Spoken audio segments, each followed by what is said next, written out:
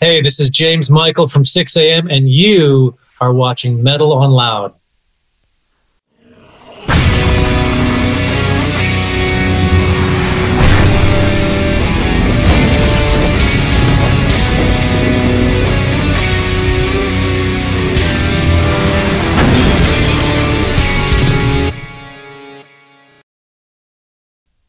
Thank you for joining the podcast, man. It's great to be here. Nice to see you. How are things in your world? Oh, everything is just fantastic. I can't complain. It's been an interesting couple of years, obviously, for all of it. But, happy to be alive, happy to be vaccinated. I feel like we're starting to turn a corner here soon, so I can't complain. It's great to see you enter the room with a smile. That's a good sign. So you are about to release a new Greatest Hits album with some new material on it. What can you tell us about the new release? Well, it's something that we've known that we wanted to do since we got off the road in 2017, I think it was. We immediately went right into the studio and started writing and recording some new material, not really planning on doing another album, but knowing that we were going to be putting together this hits package and knowing that we needed some new material for that. So that was a fun period of time because we weren't really under the same type of pressure that we have been under in prior records, because we knew that we were on a schedule. We knew we had tours coming up.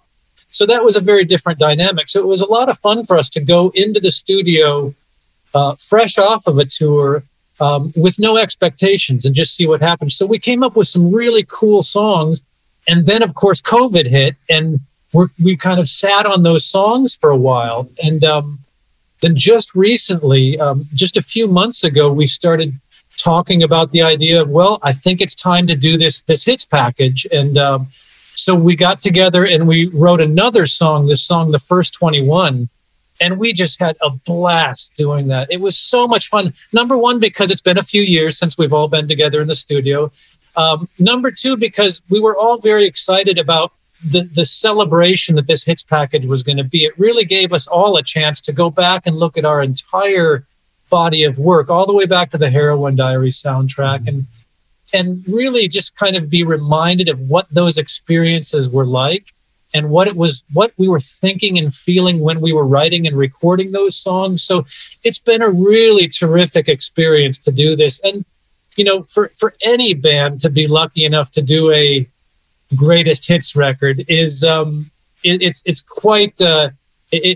a very satisfying and very exciting and gratifying experience. I always think that a greatest hits album has a double aspect to it. It's a double-edged sword because usually it comes at the end. Well, that's a really good point. And I think for us, we really don't know what the future holds for 6 a.m. So for us, when we sat down and started doing these recordings, it was pretty much in our minds, okay, this is a good way to kind of wrap up 6 a.m.'s body of work. So we were kind of looking at it as this is the end, at least for now. So that was also an important aspect to us going into the studio and doing this, because we really wanted to be able to, for lack of a better way to describe it, wrap this up and put a nice bow on it and really feel like we've controlled this from the beginning to the end. And so it was fun and it was exciting. And as I said, we never know what 6 a.m. is going to do in the future. But for now, we're looking at this and saying, well, this is a good way to wrap this up. Well, you do have a package here, I think, that you can be really proud of. There's so many hits there. Thank you. Yeah, and that was also something that we talked a lot about, was how do we choose the songs for this collection? And number one, we really listened to the fans, because some of these songs that are on this greatest hits weren't necessarily radio hits, but they were songs that the fans really, really liked, whether it was in concert or just off of the albums. So we really listened to our fans and collected the songs that we felt gave even somebody who's never heard of 6 a.m. before, if they sit down and listen to this hits package, they'll get a real good idea of what this band is all about, how this band started, and how we've evolved over the years. So that's exciting to us. It makes it a little easier when somebody doesn't know about 6 a.m. to just say, well, here, listen to this collection of songs, and then you'll know, you'll get a good idea of what this band is all about. Yeah, usually when people ask me what 6 a.m. is about, I point them to the re-edition of the debut. Oh yeah, that's I think that was our intention with that as well. And it's interesting. We've had a lot of fun going back and listening to things. Me as the producer, what I did during COVID, because I had a lot of time on my hands, I went back through all of the masters of all of our recordings, all the way from the Heroin Diaries soundtrack through This Is Gonna Hurt, Modern Vintage, Prayers for the Damned, Prayers for the Blessed. And I did remixes just for my own personal discovery of many of those songs. And it was so exciting to go back and go, wow, we were so different back then. We approached the recording process so different. I, as a producer, I didn't have that much experience when we first started doing this, mixing records. So it's just been a fun journey to be reminded of what this 6 a.m. Evolution has been all about. Mm-hmm. I think that's something that good music, that's a quality it has, that you can look back on it and relive it and maybe look at it differently this time. Very true. In fact, I think, the more time we have away from it, the more we're able to appreciate how special it was. When you're in the throes of it, when you're making records and when you've just finished making a record, of course, you think that's the greatest thing you've ever done and you can't wait and you're going to go win Grammys and everyone's going to love it. And then time happens and people get the opportunity to digest it and experience it and react to it. And that's when you really get a sense, once you've had some distance from it, that's when you really get a sense of the impact that a record or a song has had. And that's been that way with 6 a.m. since the beginning. If you look at the new song, the first 21, there's also a book coming out by Nikki Sixx with the same title. Which came first, the book or the new song? The book was almost finished when we started writing the first 21. And that was a lot of fun because, for instance, when we were doing the Heroin Diaries soundtrack, it was all kind of happening at the same time. He had written all of these diaries, but they hadn't been edited and put together into an actual book. So with this one, the process was much further along, which made it very exciting and also pretty effortless for us to sit down and write the first 21 because we knew exactly what we wanted to achieve with that song. We wanted it to have a sense of nostalgia and just a youthful innocence to it. So that was a fun experience to put that one together. A very different process than a lot of other 6 a.m. songs. I'd say so, yeah. If you look at the lyrics for 6 a.m., they are really personal, and yet they are really identifiable, I think, for many people out there. How would you say these songs identify to your own life? Well, I think to your point, even though they're very, very personal messages and personal experiences, one of the things that we did very early on in 6 a.m. is we established the fact that it was always going to be the three of us bringing our own personal experiences to it. Even though, of course, Nikki's personal experience with his diaries was the centerpiece of it. I think the only way that we were able to achieve that universal messaging was by sharing all of our experiences and kind of melding them together. And that's really been at the center of what 6 a.m. is about through all of our records. And, that's been one of the experiences that's been so rewarding is throughout our entire career, we've had so many fans come to us and say, I've never tried heroin, I've never done drugs, but this song or this album speaks to me so deeply because I feel like I can share in these experiences and compare them to my own personal struggles, whatever that may be. It doesn't have to be struggles with addiction. It can be struggles with anything that is making you feel unsettled, that's making you feel incomplete.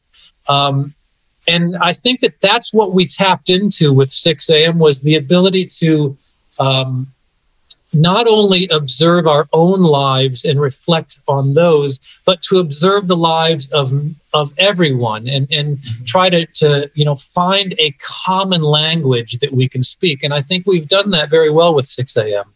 I think so as well. It's all songs about the roller coaster of life. We all have our demons.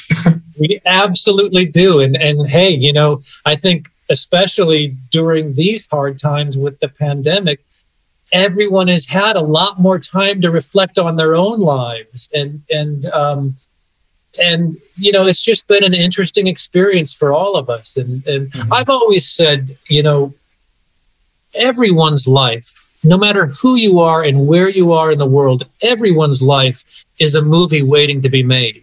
It's a book waiting to be written. And I think that all three of us really believe that. And no one person's life is any more interesting or important than another person's life. And when that's how you feel about things, it becomes much easier to write in a language and speak in a language that people can relate to. I think so as well, yeah. And you did a really nice job here. Well, thank you. Thank you. Are you going to promote this record on the road, or are there any plans? We don't have any tour plans. I know that, of course, Motley Crue has this big tour that has been planned and rescheduled. So I think that's probably all-encompassing for Nicky and the gang as far as that goes. But we right now don't have any plans to do that. When we got off the road a couple of years ago, we were all pretty burnt out. And I think that, we just naturally kind of made the decision that might be it for 6 a.m. as far as touring goes. But, you never know what time off does to somebody. So no. We'll see. And you still have some other material on the shelf, right? We always have, a lot of ideas that we've either started or, kind of worked on for a bit and then put on the back burners. So, there's never a shortage of material. I know how that works. I have a big shelf of stories. So yeah. And sometimes it's the most fun to go back and pull one of those stories off the shelf and kind of thumb through it and go, oh wow, we were really onto something here, and then follow that lead where it takes you. If you look at your way of writing songs, stories, how does it usually work for you? Well, it varies. I always prefer to have something like a book or like a movie to react to. I find that experience exciting and maybe a little easier to do. So with 6 a.m., we've always kind of, whether it was an actual book or movie or soundtrack or something, we've always established what it was going to be about. So even if there wasn't a book, we'd kind of have a book in our heads that we were, kind of writing to, and that always helped guide us. The other thing is that,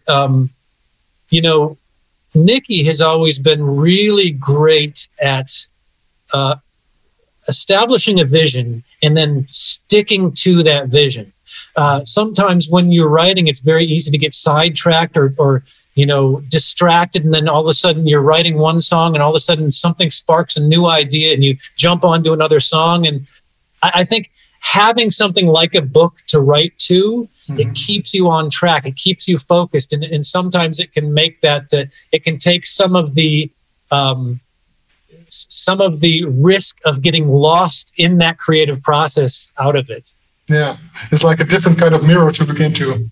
Yeah, absolutely. I always say that rather than looking into a mirror, it's more like painting a self-portrait. Because if you look into a mirror, you're able to just kind of look at it and squint your eyes and blur out the things that you don't like to see. But when you're having to paint a self-portrait, you have to painstakingly draw every line and every scar and every wrinkle that you've got. So you have to accept it and be honest with it. Yeah, otherwise it's not you. Otherwise it's not you. I think the way you describe this process also explains why there's not any filler on the records you created so far. Yeah, I hope not. Some people would argue that there is filler. I mean, but I think that, for us, every song that we did was like a chapter.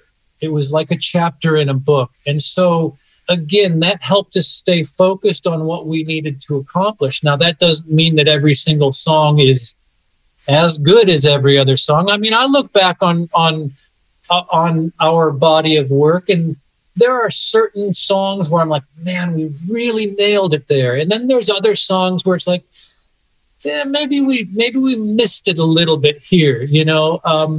I think that I think the times where I feel or we feel like maybe we missed it was maybe when we got distracted by, trying to get on the radio or trying to achieve something, as opposed to just allowing the song to reveal what it was we were feeling at the time, And I think every band has those type of... Every band that's going to be honest about it will tell you there are songs that they really feel they nailed it, and then there's others that they feel not necessarily are bad songs, but may have missed the mark.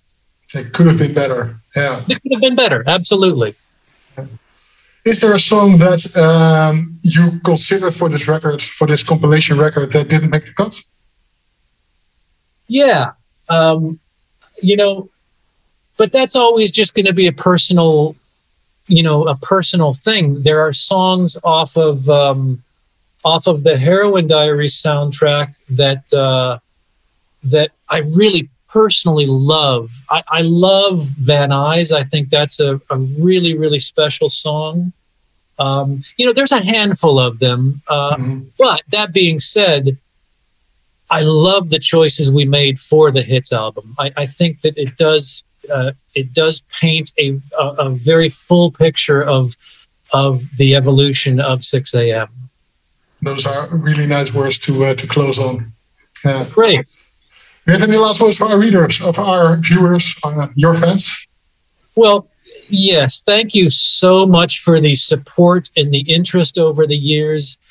I can't believe that I'm sitting here talking about a greatest hits album. That's just a dream come true for any artist. And that is entirely due to the amazing support that we've had over the years from our fans, and of course the incredible hard work of everyone at our management company and record label. So it's a very proud moment for all of us, and we hope that you all share in that pride and the excitement of this package. Well, I absolutely do. And I thank you very much for your time being on the podcast, and Metal on Loud. Thanks so much, man. Take care.